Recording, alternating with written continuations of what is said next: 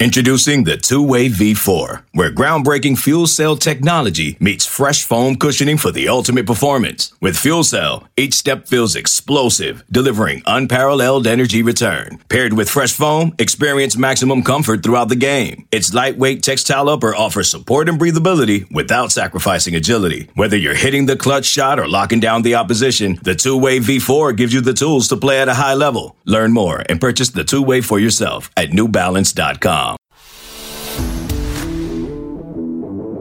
Welcome to Inside the Tunnel, presented by VT Scoop on 247sports.com.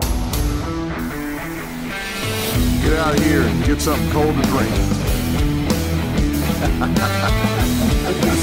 Y'all want to too, you know it. All right, let it rip, let's go. Ladies and gentlemen, welcome back to Inside the Tunnel. I think I speak for both Doug and I when we say we've missed you so much these past 2 weeks. Under quarantine still and not having much to do, it's nice to take a step back, be able to talk about Virginia Tech athletics. Joined tonight by Doug. Doug, what's going on? Not a whole lot, unsurprisingly, but we do have some things to talk about, so would like to thank Virginia Tech athletics, various recruits, transfers, etc., for giving us some content to cover here after, I'm on week 3 of working from home, which is basically the same routine every day. I know you were saying that you do the same thing every day. So let's talk about anything Virginia Tech related would be great. Yeah, and like you mentioned, it's Tuesday, March 31st right now when we're recording this episode. Heading into this one, we had a really nice idea that we would talk about our favorite football memories while we were students. We're still going to do that at the end, but just a whole plethora of events happened today on Tuesday, March 31st that we'll cover in depth. Let's just jump straight into it. We'll start with basketball. Some big news out of basketball. First and foremost, Isaiah Wilkins is departing the program.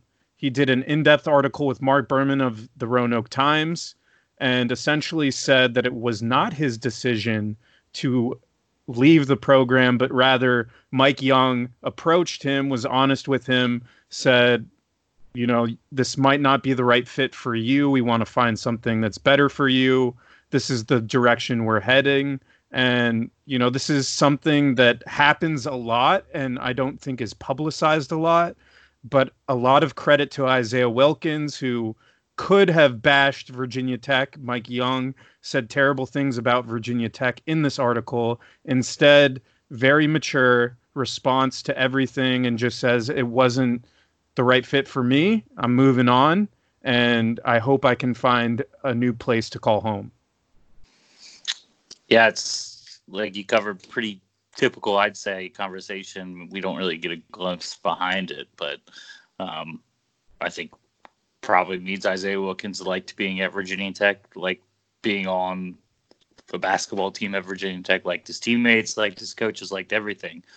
But at a certain point, it's on the responsibility of the coach and the player to be on the same page about what your future playing time looks like. And I think that's what this comes down to, is that Virginia Tech is pretty deep at guard or on the wings, and at 6'3", Isaiah Wilkins going into his junior season now next year, he wouldn't have a ton of playing time available. So credit to Mike Young for laying that out for him, early. I mean, I think you could see a lot of coaches saying, we've got all these guards, let's get them in here and let them battle it out, and we'll play the best ones. And whether that's Joe Bamisil or Darius Maddox or Wubisa Bede or Isaiah Wilkins, maybe you wait to see who, how Wilkins comes back over the summer. But he got ahead of that and was honest with them, and credit to Wilkins as well for handling it, like you said, pretty well. But yeah, I think this is a playing time thing where Wilkins' role was going to pretty much dry up given the other guards that Virginia Tech is going to be playing. Yeah, and just looking at Isaiah Wilkins' stats from last season, dropped off in minutes from Buzz Williams to Mike Young. His field goal percentage was 34%, which isn't great, 28.4% from three. When you look at Mike Young's offense, you either need to be a guy that you're going to get the ball, you can attack the paint, or a guy that can space the floor and shoot three-pointers. So he didn't really fit on the offensive side. And then, like you talked about, he's kind of a 6'3" guard that defends in the paint.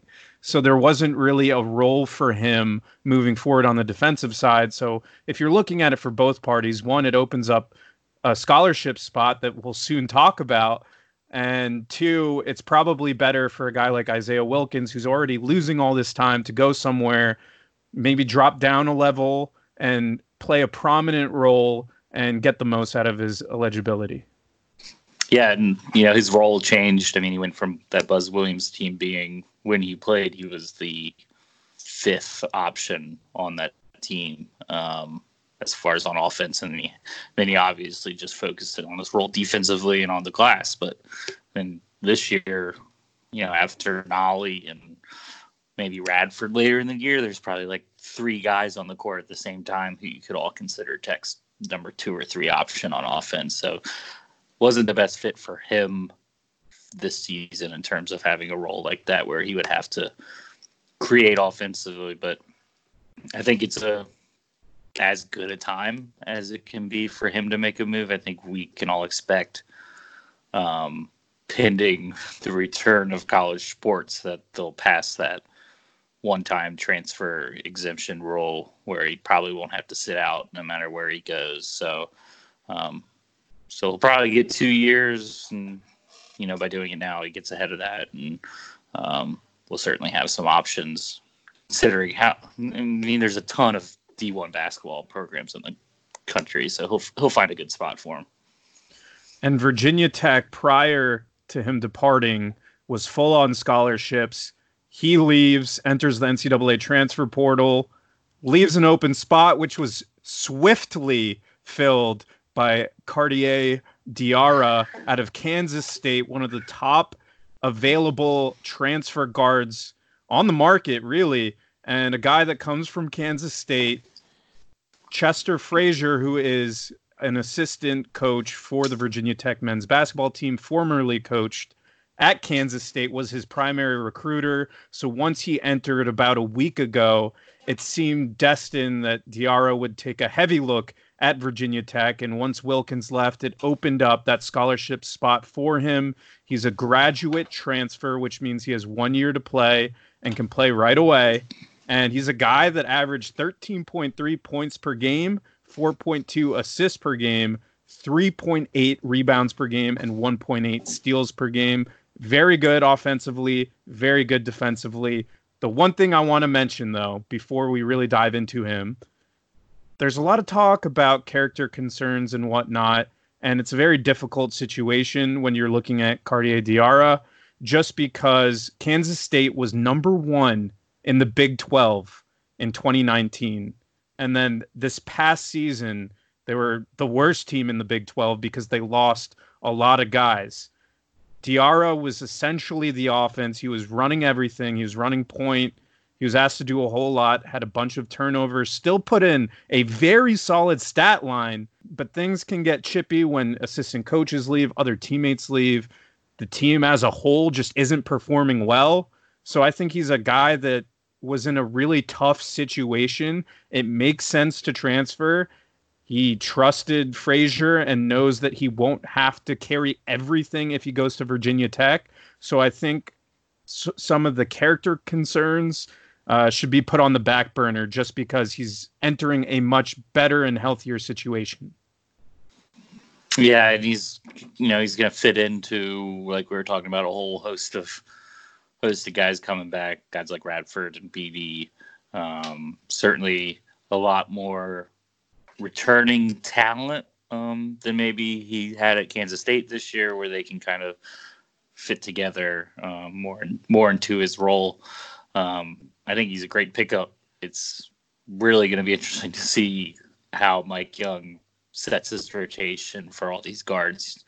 When you talk about BD, Bam, Basil, Maddox, Diarra, Couture, Radford, Aline. That's a whole lot of guards to play, which means I think you'll see him playing a lot of the smaller 4-guard lineups. I guess Radford gives you that flexibility considering how good he is on the glass. You're not really going to lose too much without that size.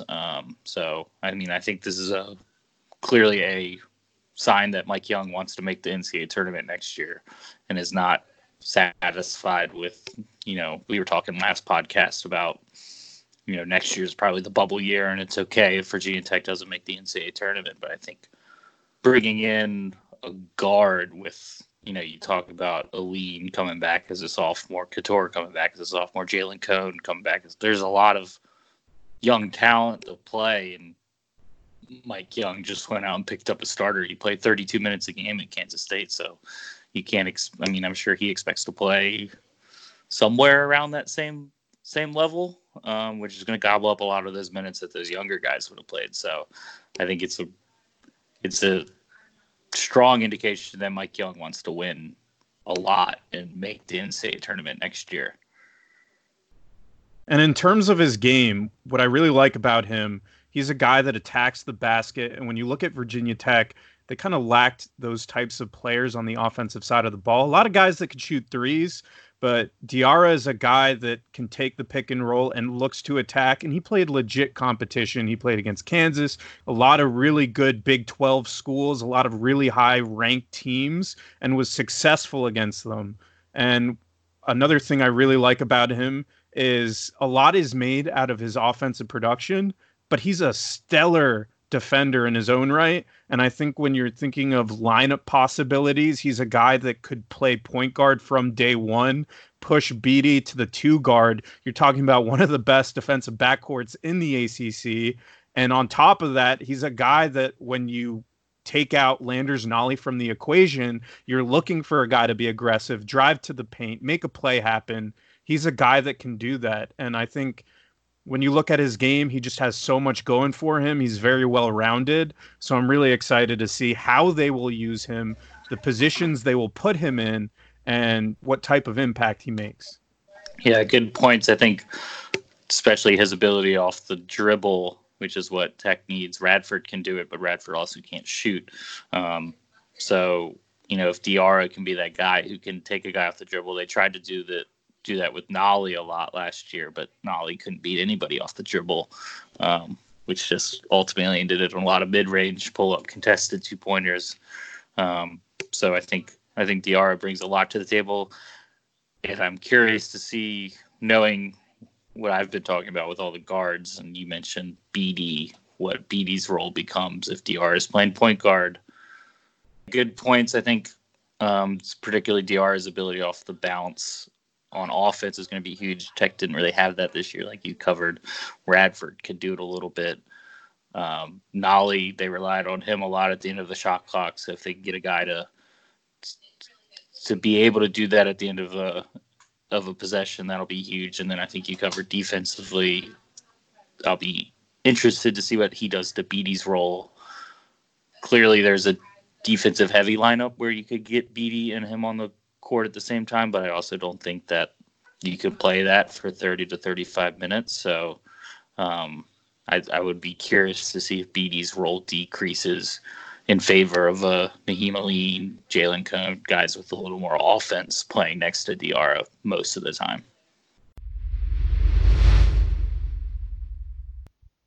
Hey guys, it's Matei from the future. Didn't think I'd be talking to you guys so soon. I'm now just editing this podcast, and I was checking Twitter, and Jeff Goodman just posted a little nugget about Virginia Tech's new transfer guard, Cartier Diarra. As it turns out, the same day that he committed, at night while everyone is sleeping, he decided to enter the 2020 NBA draft. Now, what does this mean for his future? It means that he can enter the NBA draft, garner feedback from all the scouts, see where he would fall in the draft, if anywhere, and then decide from there whether or not he would return. Now, just looking based on early projections, it doesn't appear that he would be drafted, but nonetheless, it's a tool that any player can use in college basketball that allows them to explore their professional opportunities, so why not take it? What this ultimately means is, for now, it's a wait-and-see approach if he will come to Virginia Tech, but I expect firmly that he will one day withdraw his name from the NBA draft. If anything, it's a very smart decision by Diarra. With so much uncertainty due to the pandemic, he's making sure that he's exploring all his options, professional, college, making sure that he's secure no matter what happens, if the season's delayed, if he has any professional opportunities. But I would not worry too much about it. I think he'll be back. I think he'll be suited up in the maroon and orange, and I think this speaks to what type of player he is. The last thing I want to talk about in regards to Virginia Tech basketball is this recruiting class right here. It is absolutely stellar. And to think that almost a year ago, I wrote an article about Mike Young being appointed the head coach of the Virginia Tech Hokies, and it had nearly 200 downvotes, to now where Mike Young is bringing in guys like Joe Bamisil, whom we present as the Messiah, if you heard the last podcast, a 4-star guy. Darius Maddox, another guy, 4-star. David Nguson, a 3-star guy that is so versatile and can fit so many different types of playing styles. And now Cartier Diarra. I mean, this is one of the best recruiting classes in program history, and it's technically the first true recruiting class for Mike Young. So this just leaves a lot of expectations for the future. And honestly, we have to look back at this class and just say good job to the staff for what they've been able to do, because it has been exceptional so far. Yeah, you talk about with Mike Young coming in right off the bat and landing guys like Bamisil and Maddox. They've been committed and signed on the dotted line for months now, which shows, I mean, that's basically Mike Young landing 2 of his top targets right off the bat. Then he adds Nguson and Diarra here in the last 2 weeks. So definitely a strong showing, especially after last year when he convinces Cone and Aline and Ojiako to come early. And clearly they're 3 critical pieces of the future for Virginia Tech basketball. So, I mean, 200 dislikes on your article, but combine his recruiting success with, a better season than initially expected. I think maybe everybody should go flip their downvotes to an upvote on that article and see if they can get a late rally for that. And maybe delete some of their comments because they weren't the kindest in regards to Mike Young. But regardless, or edit them, whatever. With all the commitment articles, I think we're net positive now. But all in all, great news out of the Virginia Tech basketball program. It's been a lot of fun to cover, and hopefully when this coronavirus pandemic finally ends, we will be able to see all these guys on the court and see how high the heights of Virginia Tech basketball will be in year 2 of the Mike Young era. Moving on to some football recruiting, Virginia Tech landed a commitment about an hour and a half ago from the time of recording.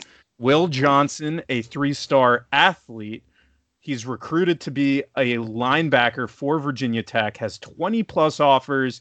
He's out of Maryland, and he's a really versatile defender. If you look at his 24/7 sports profile, it says that he's a safety, but he's a guy that if you watch his tape, he plays around the line of scrimmage. They use him as an edge defender, rushing the quarterback, getting sacks. He plays kind of a nickel role where anytime the opposition is running, he's right there, the first guy to meet him.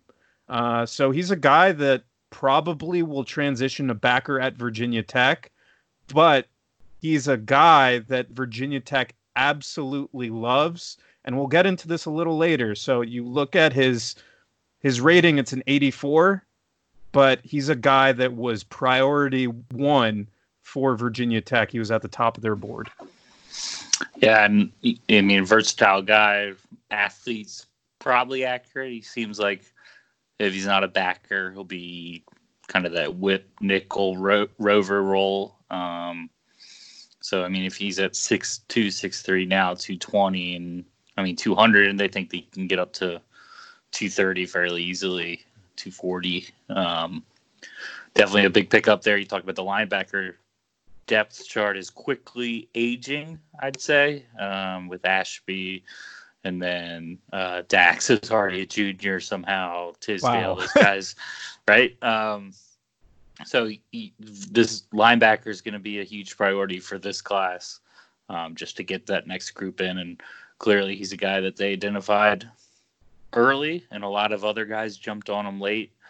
I'd say his offer list is kind of those like tier 3 program, Power 5 programs, a lot of the Marylands, Boston Colleges, those type programs. So I think he's a guy that you'll see his offer list continue to grow, but I mean, these are the kind of guys that Virginia Tech needs to land a lot of, is the 3 and 4 star guys that aren't enormously highly recruited, and, you know, and then have the time to develop them. And that's where Virginia Tech probably fell off in the last couple of years, is they're playing a lot of guys like that without having the time to develop them because of the gaps in the roster. So you get Johnson in now as a backer and give him 2 years to marinate basically and develop on his own and all that stuff. And then he's ready to go in 2022, 2023. That's a better strategy to maintaining success as a program for Virginia Tech right now. And just one more point. I haven't really checked all the responses to his commitment to Virginia Tech. I'm not expecting it to be the warmest of receptions, just because I talked about his rating being an 84, and I'll get into this in a little bit, but just being a guy that the staff is so high on is very important for this recruiting class and moving forward, and getting guys that, and Justin Hamilton recently tweeted it out right after he committed, but a guy that identifies with the culture, with their mentality, and the fit on defense that he's trying to run. Sometimes when you look at that, it's so much more important than just plucking some other guy and putting him into your system and hoping he works out just because he has a better star designation. So I think this is a guy that, fans may not be the most excited for, but a guy down the line we could be talking about as he outranked his ranking. Yeah, like I said, Virginia Tech has to get, every Virginia Tech class is pretty much going to have to get a lot of those guys. You look back through some of the classes, a guy like Johnson reminds you maybe a little bit of Rayshard Ashby. Nothing about Rayshard Ashby is going to jump off the page necessarily. He committed in March, just like Johnson, was the number 776 player in the country. He was an 85 on the 24/7 composite. So, not the highest rated player, but a guy that they were pretty darn confident was going to fit well in the system. And now here's Ashby going into his 3rd year as the starter at Mike. So I think, this isn't a guy that you're going to build a class around, but he's a guy that they feel really confident about. And that's going to make up a good chunk of the class. So if you can get those guys now that are clearly at the top of your board, I think that's a good sign. I do want to discuss the TreVeyon Henderson situation. It's probably old news by now, but it's still sizzling hot. TreVeyon Henderson is a 5-star running back out of Virginia. You probably already know how this story ends, but I'm going to explain it anyway. He's the number 17 overall player in the 24/7 Sports composite. He visited Virginia Tech prior to the outbreak. Loved his visit, was very candid with the staff. They rolled out the red carpet, showed him everything Virginia Tech has to offer, what his plan would be if he were to enroll at Virginia Tech, what role he would play, everything you can think of. Virginia Tech showed Henderson everything. Few weeks go by, he decides he's ready to make a decision. A lot of Virginia Tech fans are saying, well, the last place he physically visited was Virginia Tech. That seems like the likely destination. However, he decides to commit to Ohio State, a school that he has never visited once. Now, a lot of people were going on social media, on the boards, very, very disappointed and saying, this has larger implications on the rest of the Virginia Tech staff, their recruiting capabilities. And I'm going to go on a little bit of a tangent here. And if I get lost, Doug, just please reel me back in. But I'll do my best. Just looking at the Henderson situation, a five-star that goes out of state, it happens all the time to Virginia Tech. It is unfortunate, but no matter what, you still have to try with these types of recruits despite the odds. If it doesn't happen, as a fan, you are allowed to be disappointed. You can call it a miss, but I think it's a bit immature to make broader judgments on the staff being capable of recruiting guys like this and how it relates to their jobs. See, Virginia Tech will probably go 1 for 20 on 5-star recruits. But then you have guys like Doug Nestor, who wouldn't be a Hokie if Virginia Tech didn't try, or Demetrius Davis, who's a current commit. He would not be there if Virginia Tech didn't try to battle the big dogs. And I firmly believe that no matter who Virginia Tech had as the head coach, there's an innate disadvantage at the moment to compete with programs like Ohio State, because it doesn't matter how much you show. They rolled out the red carpet. They put as much effort as you possibly can. But in the end, an elite program such as Ohio State has an idea around it that Virginia Tech just can't compete with. And it will always outshine whatever Virginia Tech tries to put in front of these types of recruits. And the reality of Virginia Tech and the expectations is, and we've seen a lot of comparisons to Wisconsin, a program that honestly I wanted to go to and is a bit out there just because of the behemoths of offensive linemen that they have. But it's still a comparison because Wisconsin typically recruits around 30 to 40. They get 3-star guys that they believe in, local guys, and they build them up year after year.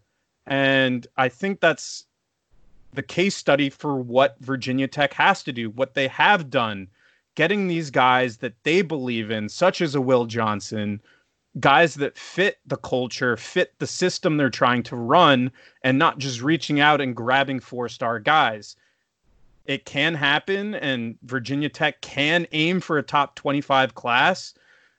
But if they end up in the late 20s with a top 30 class, a top 40 class, and they show proven results on the field, does it really matter?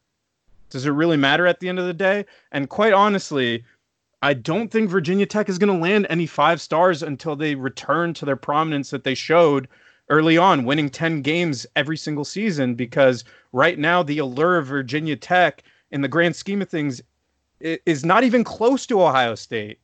So I think, honestly, Virginia Tech is going to lose on top-tier talent from Virginia unless they slowly piece together these runs.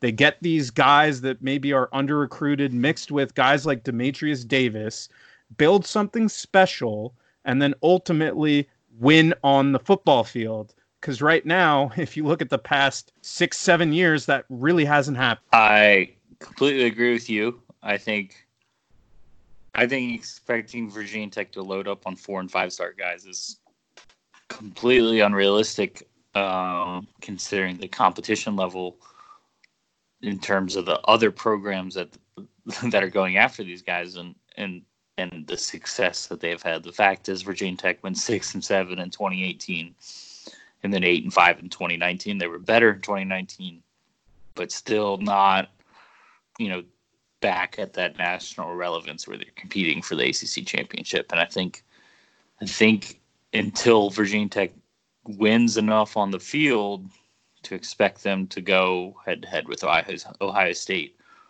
multiple times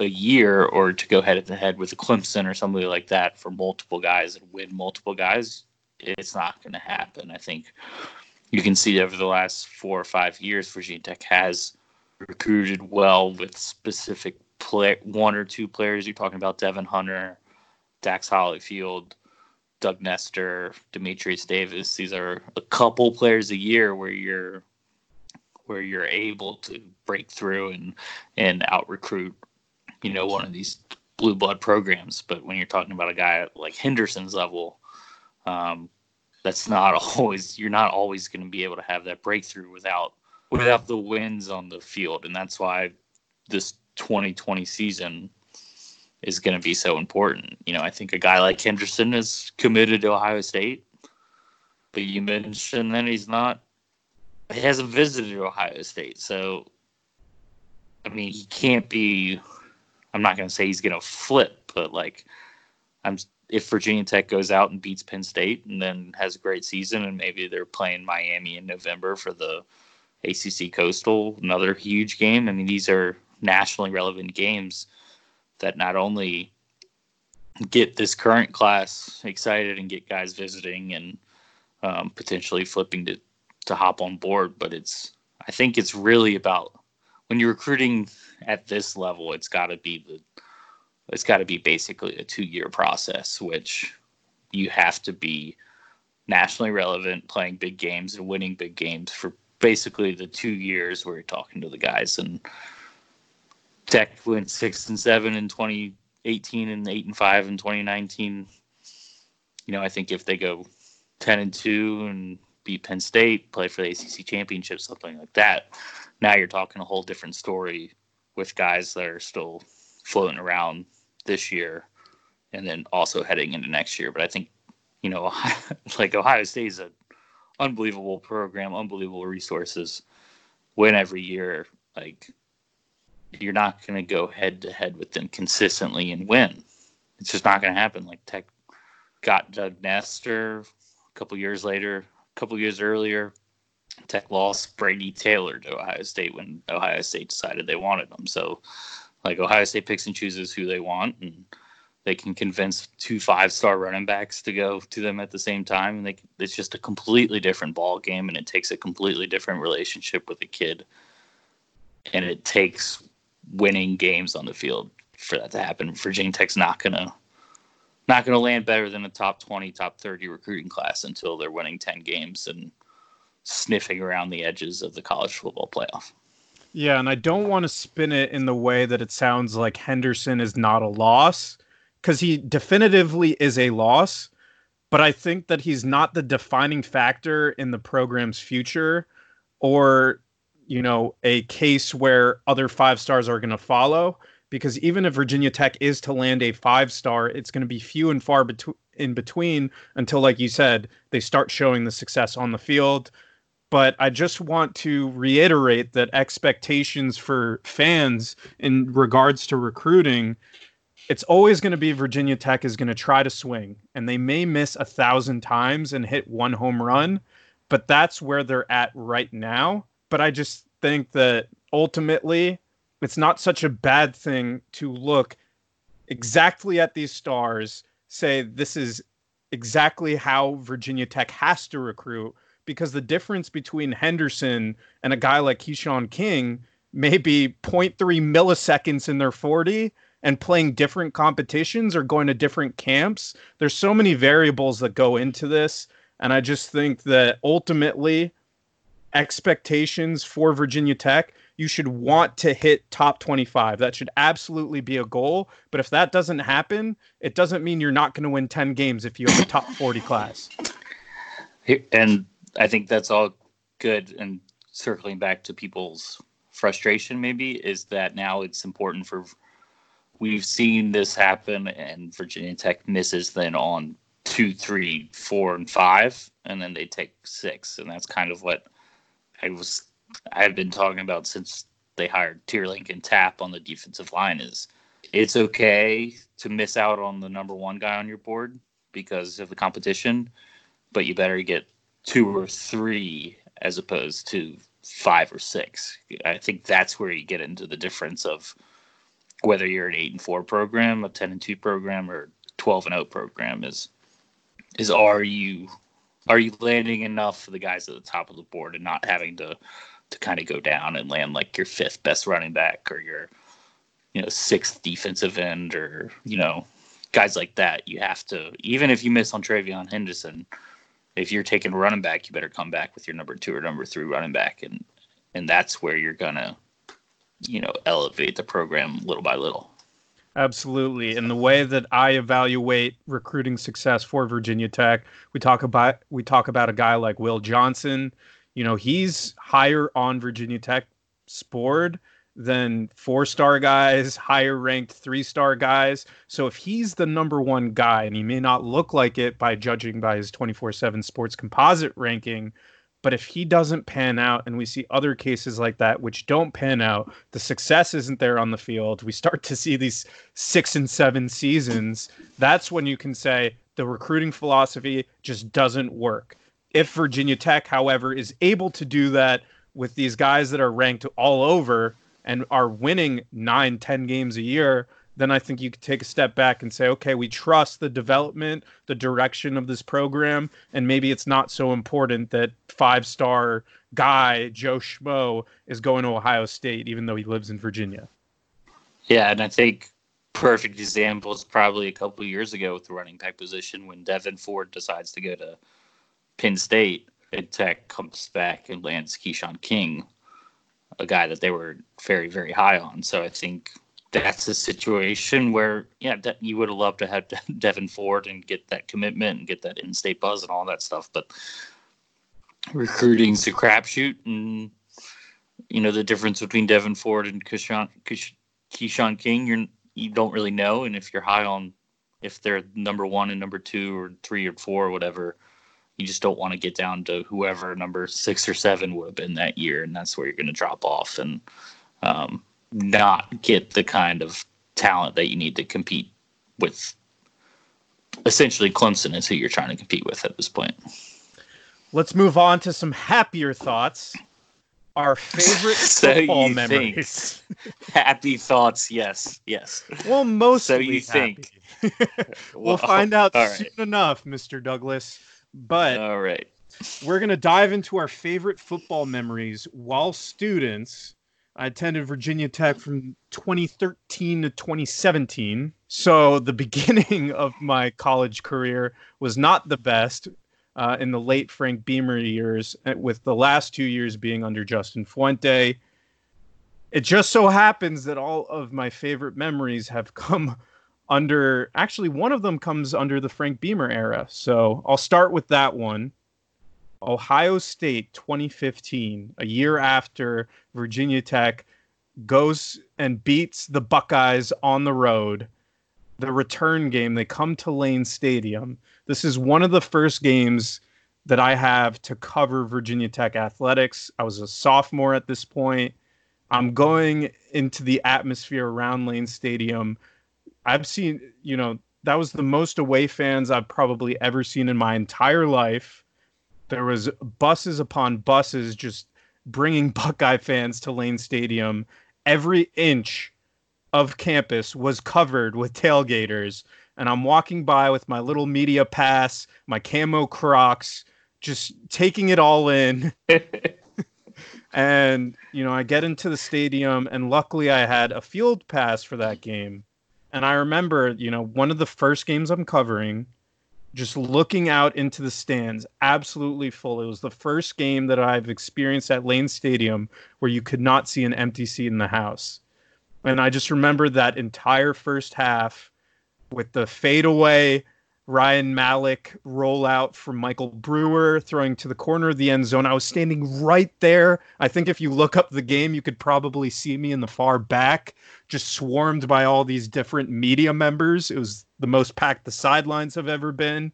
But just hearing Ryan Malik screaming, Michael Brewer running up to him, Augie Conti lifting him up, and then looking into the crowd and just seeing everyone cheer, wearing orange and maroon and the red, not doing too much in the far section.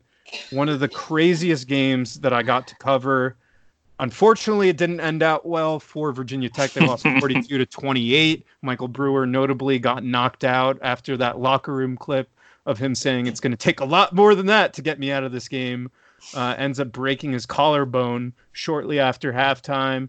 Virginia Tech was winning at the half, but truly one of the most remarkable experiences. And that was the first time that I looked around at Lane Stadium, heard the noise. I could hear my heart beating inside my chest, and it was just a surreal experience. Yeah, that 2015. Am I muted? You weren't, and then you were, and now you're not. Okay. Anyways, yeah, that 2015 game was pretty great atmosphere, especially for that first half. I think once Brewer went out, you could tell Virginia Tech was fighting uphill with Brendan Motley at that point. And then Braxton Miller basically ended the game with a spin move. But I'm glad you pointed out that Ryan Malik touchdown.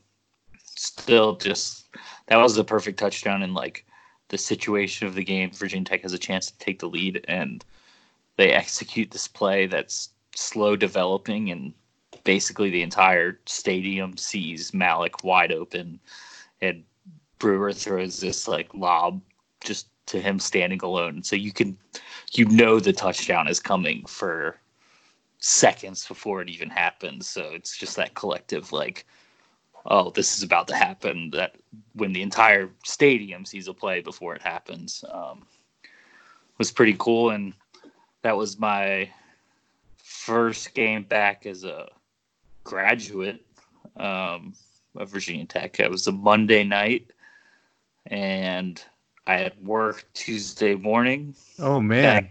Back in Richmond, it was the worst day of my life. Thank God my parents went to that game and drove me back to Richmond afterwards. We got back at like 4 a.m, and then I was back at work at 8:30 or whatever it was. Luckily, both of my bosses were out that day, so I was completely useless that day. But you were coasting by. It was not coasting, I can tell you that. But yeah, I went to Virginia Tech from 2011 to 2015, which is probably the worst time you could ever go to Virginia Tech for Virginia Tech sports. I counted it up. After 2011 season was nice. That was the year Tech played Clemson in the ACC championship, but wasn't that nice because Tech got stomped twice by Clemson that year. The first game was 2011. And it was October 1st, I think, was the game, which you would think would be pretty nice Blacksburg weather, but it was awful. It was like 31 degrees and raining, and Tech got smoked 23-3. The very next week was probably the highlight of that year, which was that Miami Logan Thomas game where he ran up the middle with like, I don't know, what was that, 20 seconds left on 4th and 1 to win the game. But yeah, after 2011, it was a pretty terrible time to be a Virginia Tech student as far as sports goes. I counted it up, and Tech went 26-23 my final 3 years there, which is pretty brutal. That included, I think that was the last 2 years where Virginia Tech was 4-6 and needed 2 wins to continue the bowl streak. So, but the highlight, you said Ohio State 2015. The highlight was by far Ohio State 2014.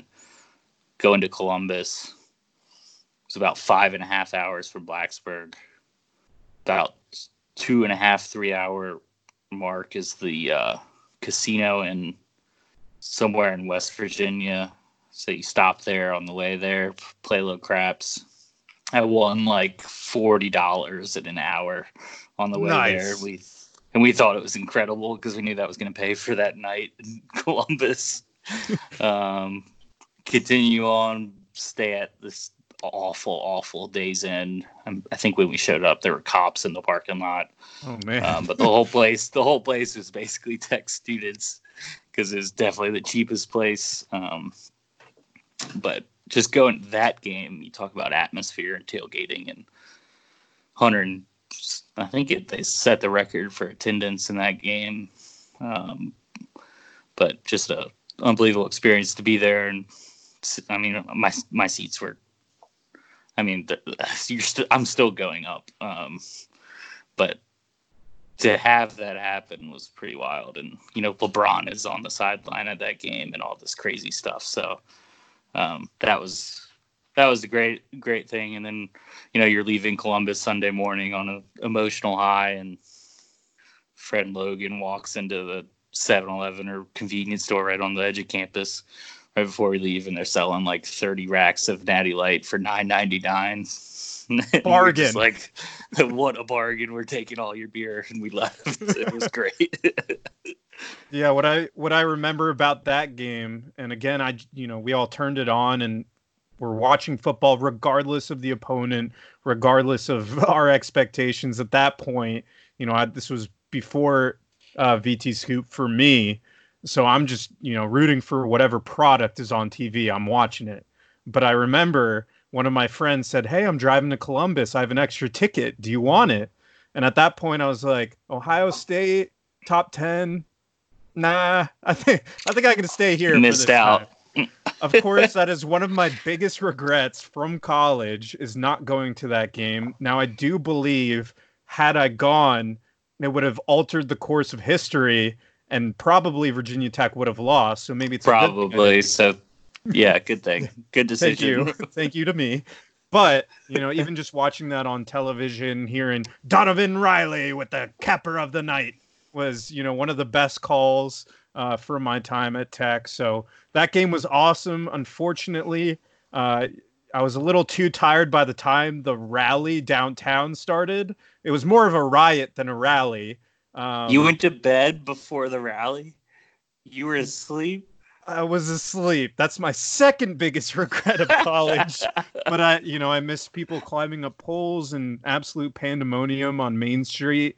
I think it was, the game was pretty late at night, so it must have been around 1 or 2 a.m. when everyone was just gathered downtown.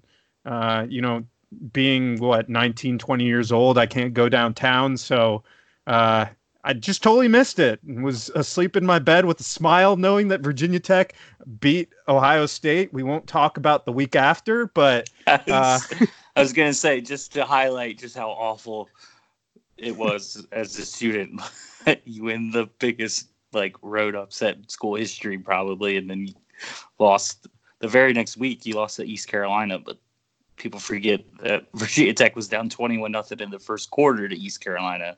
So it wasn't even a temporary moment of joy. It was just oh crap, now we're down 21-0 to East Carolina. What is happening? But still a great experience. And I mean, as far as seeing big time college football stadiums, you want to talk about going to an Alabama game or an LSU game or something like that. It's going to Ohio State game is, pretty much at that level, which is probably why TreVeyon Henderson went there. Oh man, we're bringing that back up. All right. Going off of Ohio State, I covered 2015. You had 2014. This might be my all-time favorite memory as a student. This time I was also covering Virginia Tech. This was my senior year. Battle at Bristol, the record for most fans in attendance. My roommates and I got in the car, went to the campsite right outside the stadium. Tents were just one after the other, just literally pinned together. So many people on the camping grounds. The first night, there was a guy that only knew 3 songs. I think it was Wagon Wheel, Rocky Top, and Enter Sandman. And it was one of the weirdest concerts, but it was a lot of fun because everyone's just camping out. And for me, that was my first camping experience just like that for a football game, and just being with everyone. And, the next day rolls around, it's game day. And people are waking up, eating their Uncrustable peanut butter jelly frozen sandwiches, and alcohol for breakfast. And, I'm so excited at that point, knowing I get to cover this historic event. Did not partake in the tailgating that day. However, I did follow. Boo! You're so lame. You went to sleep after Drew. Ohio State. You went to sleep after Ohio State, and you didn't tailgate at Bristol. Lame. Journalistic integrity. But I did go to one of the most peculiar tailgates, which was like on a random dirt hill, where the Tennessee fans and Virginia Tech fans were separated. Ultimately, right before I left, Tennessee fans were throwing beer cans at Virginia Tech fans, and then vice versa. So I'm glad I got out when things got ugly, but that kind of set the stage for what was about to happen. I got to the stadium probably, or I should say Raceway, 3 hours before the game even kicked off. I was one of the first people out there, and it was a surreal experience. Just, this giant raceway in front of you. You can't even walk up it because it's too Speedway. Yes. And slowly players are coming out to warm up, and you see both teams. You see Josh Dobbs right in front of you. Bruce Smith was there. Just seeing him in person right in front of me. All these historic legends for Virginia Tech were there. And seeing Peyton Manning in the flesh was super weird. Again, 5 feet away from me. I was trying to get into all the action, trying to listen to all the conversations I could. And, finally everyone's coming out. You see the big fireworks. You see the stands where they're making the American flag all the way around. And literally looking into the stands, people don't even look like people at that point. There's just so many people, your brain can't even process it. It's like cardboard cutouts of just figures. Maybe my vision's not good enough, but I couldn't see anyone. I just saw colors, and just being on the field. Again, it's one of those experiences that your body can't handle emotionally or physically. So you're just kind of in your own head, hearing your heart pumping, and just so excited for the occasion and the moment. And honestly, that first quarter, watching, I think it was 14-0 at that point, just hearing at that point, I was in the press box, but all the Virginia Tech fans were jumping up and down, and it felt like the press box was going to collapse onto the ground because it could not handle that many people jumping up and down. But literally the wall shaking. Of course, then there were 5 fumbles the remainder of the game. Tennessee ultimately ends up winning, but still, nonetheless, just a great moment to be a part of, a historic moment. And honestly, I reference that game, maybe not the venue, but of the two fan bases and how passionate they are about their programs. And I think it's fair to say both programs aren't at the elite level at the current moment. So, but both fans that are accustomed to winning historically, it's always good to see just two proud fan bases going head to head. And that's why, honestly, I would love to see it in the future. The only bad thing about the experience was after writing the post-game story, I walked out and it was only Tennessee fans. And for about an hour and a half, while I'm waiting to go back to the campsite because there's so much traffic, everyone's trying to leave, all I heard were drunk Tennessee fans screaming, "Good old Rocky Top." And it was stuck in my head for weeks. And I hate that song. I hate this. I hate it so much. I hope to never hear it again. So I'm going to put in some noise canceling headphones when they start singing that. But other than that, I would love to see Tennessee and Virginia Tech once again. Yeah, great. I think you covered it. I will say the drive back from Bristol to Richmond was almost as miserable as my day at work after the Ohio State game. Not a good experience. That's a long drive from Bristol. But I agree. I think I would love to see like a double home and home where, every fifth year you play home and away with Tech and Tennessee, and then every fifth year they played Bristol or something. Because I think for the fans, it was a unique experience every once in a while. I certainly wouldn't want to do it every year. I know I had seats on the sideline. I mean, they were enormously high, but at least it still kind of looked like a football game. I don't know about anybody who sat in the end zone. I know that's why they built that monster Jumbotron for that purpose.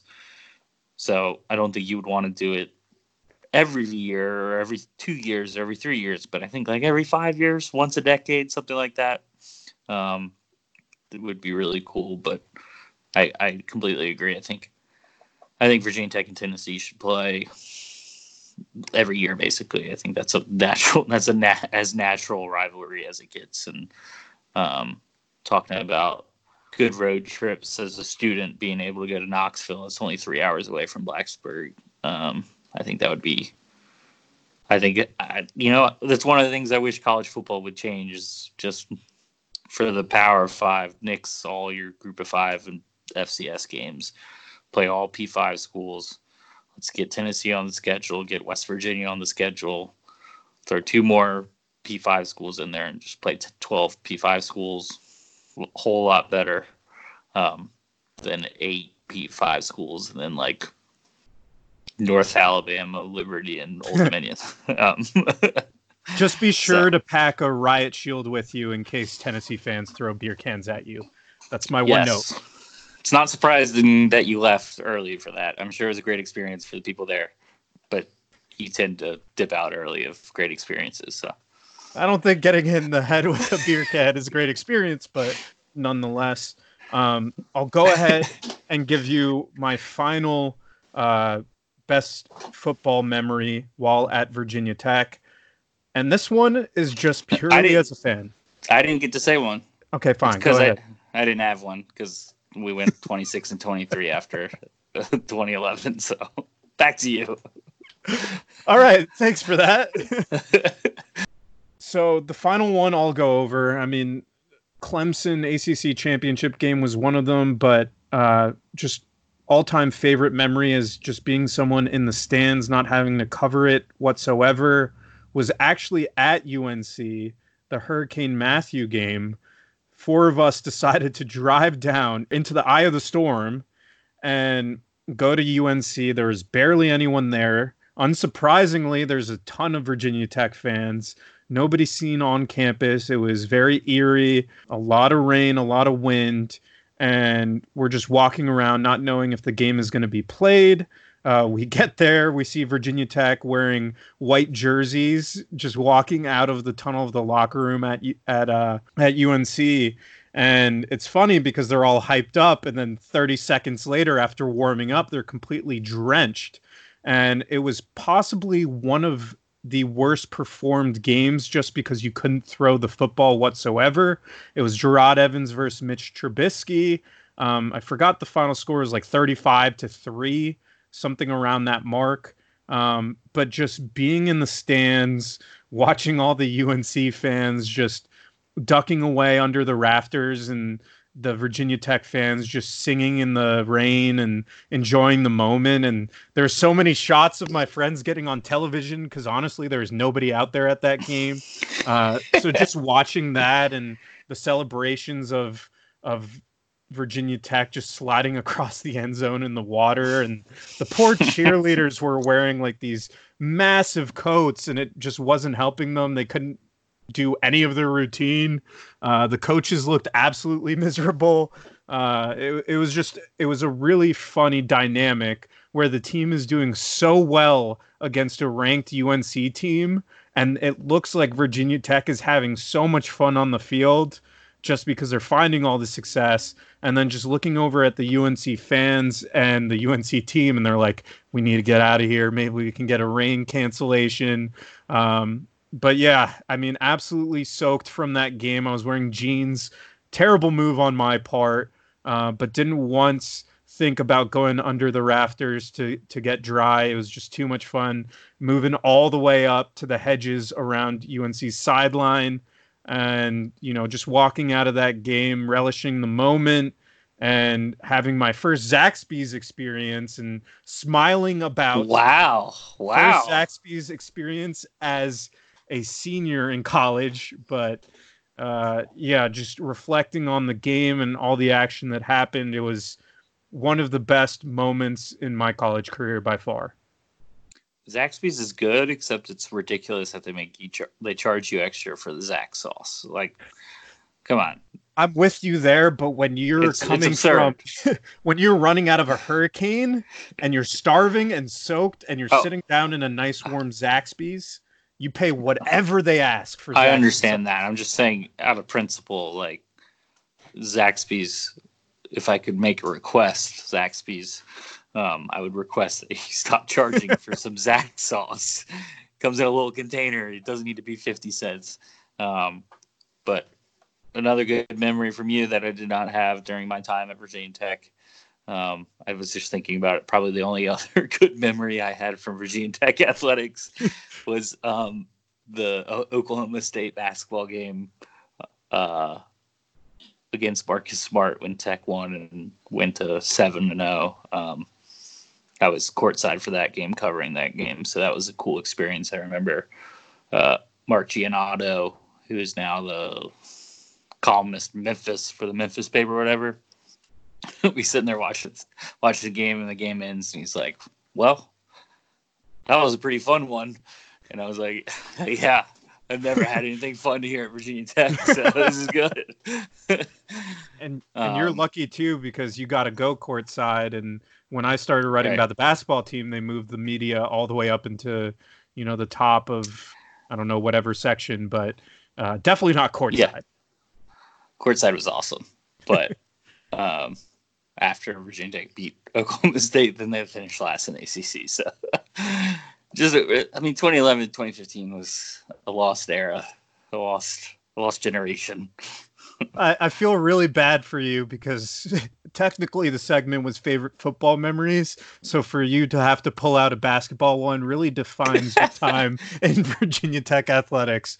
Well, we can say when Evan texted us and suggested we do a podcast on our favorite memories while students. So I was like, well, that'll be a short one.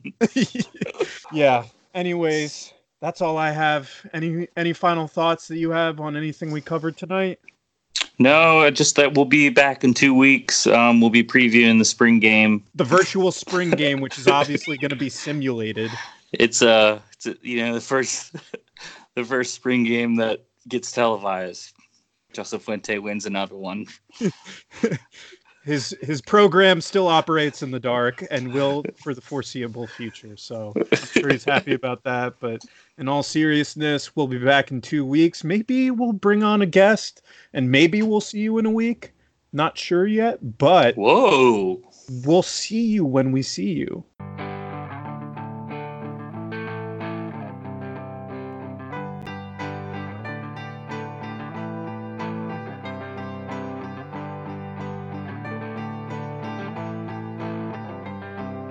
Closing time, open all the doors and let you out into the world.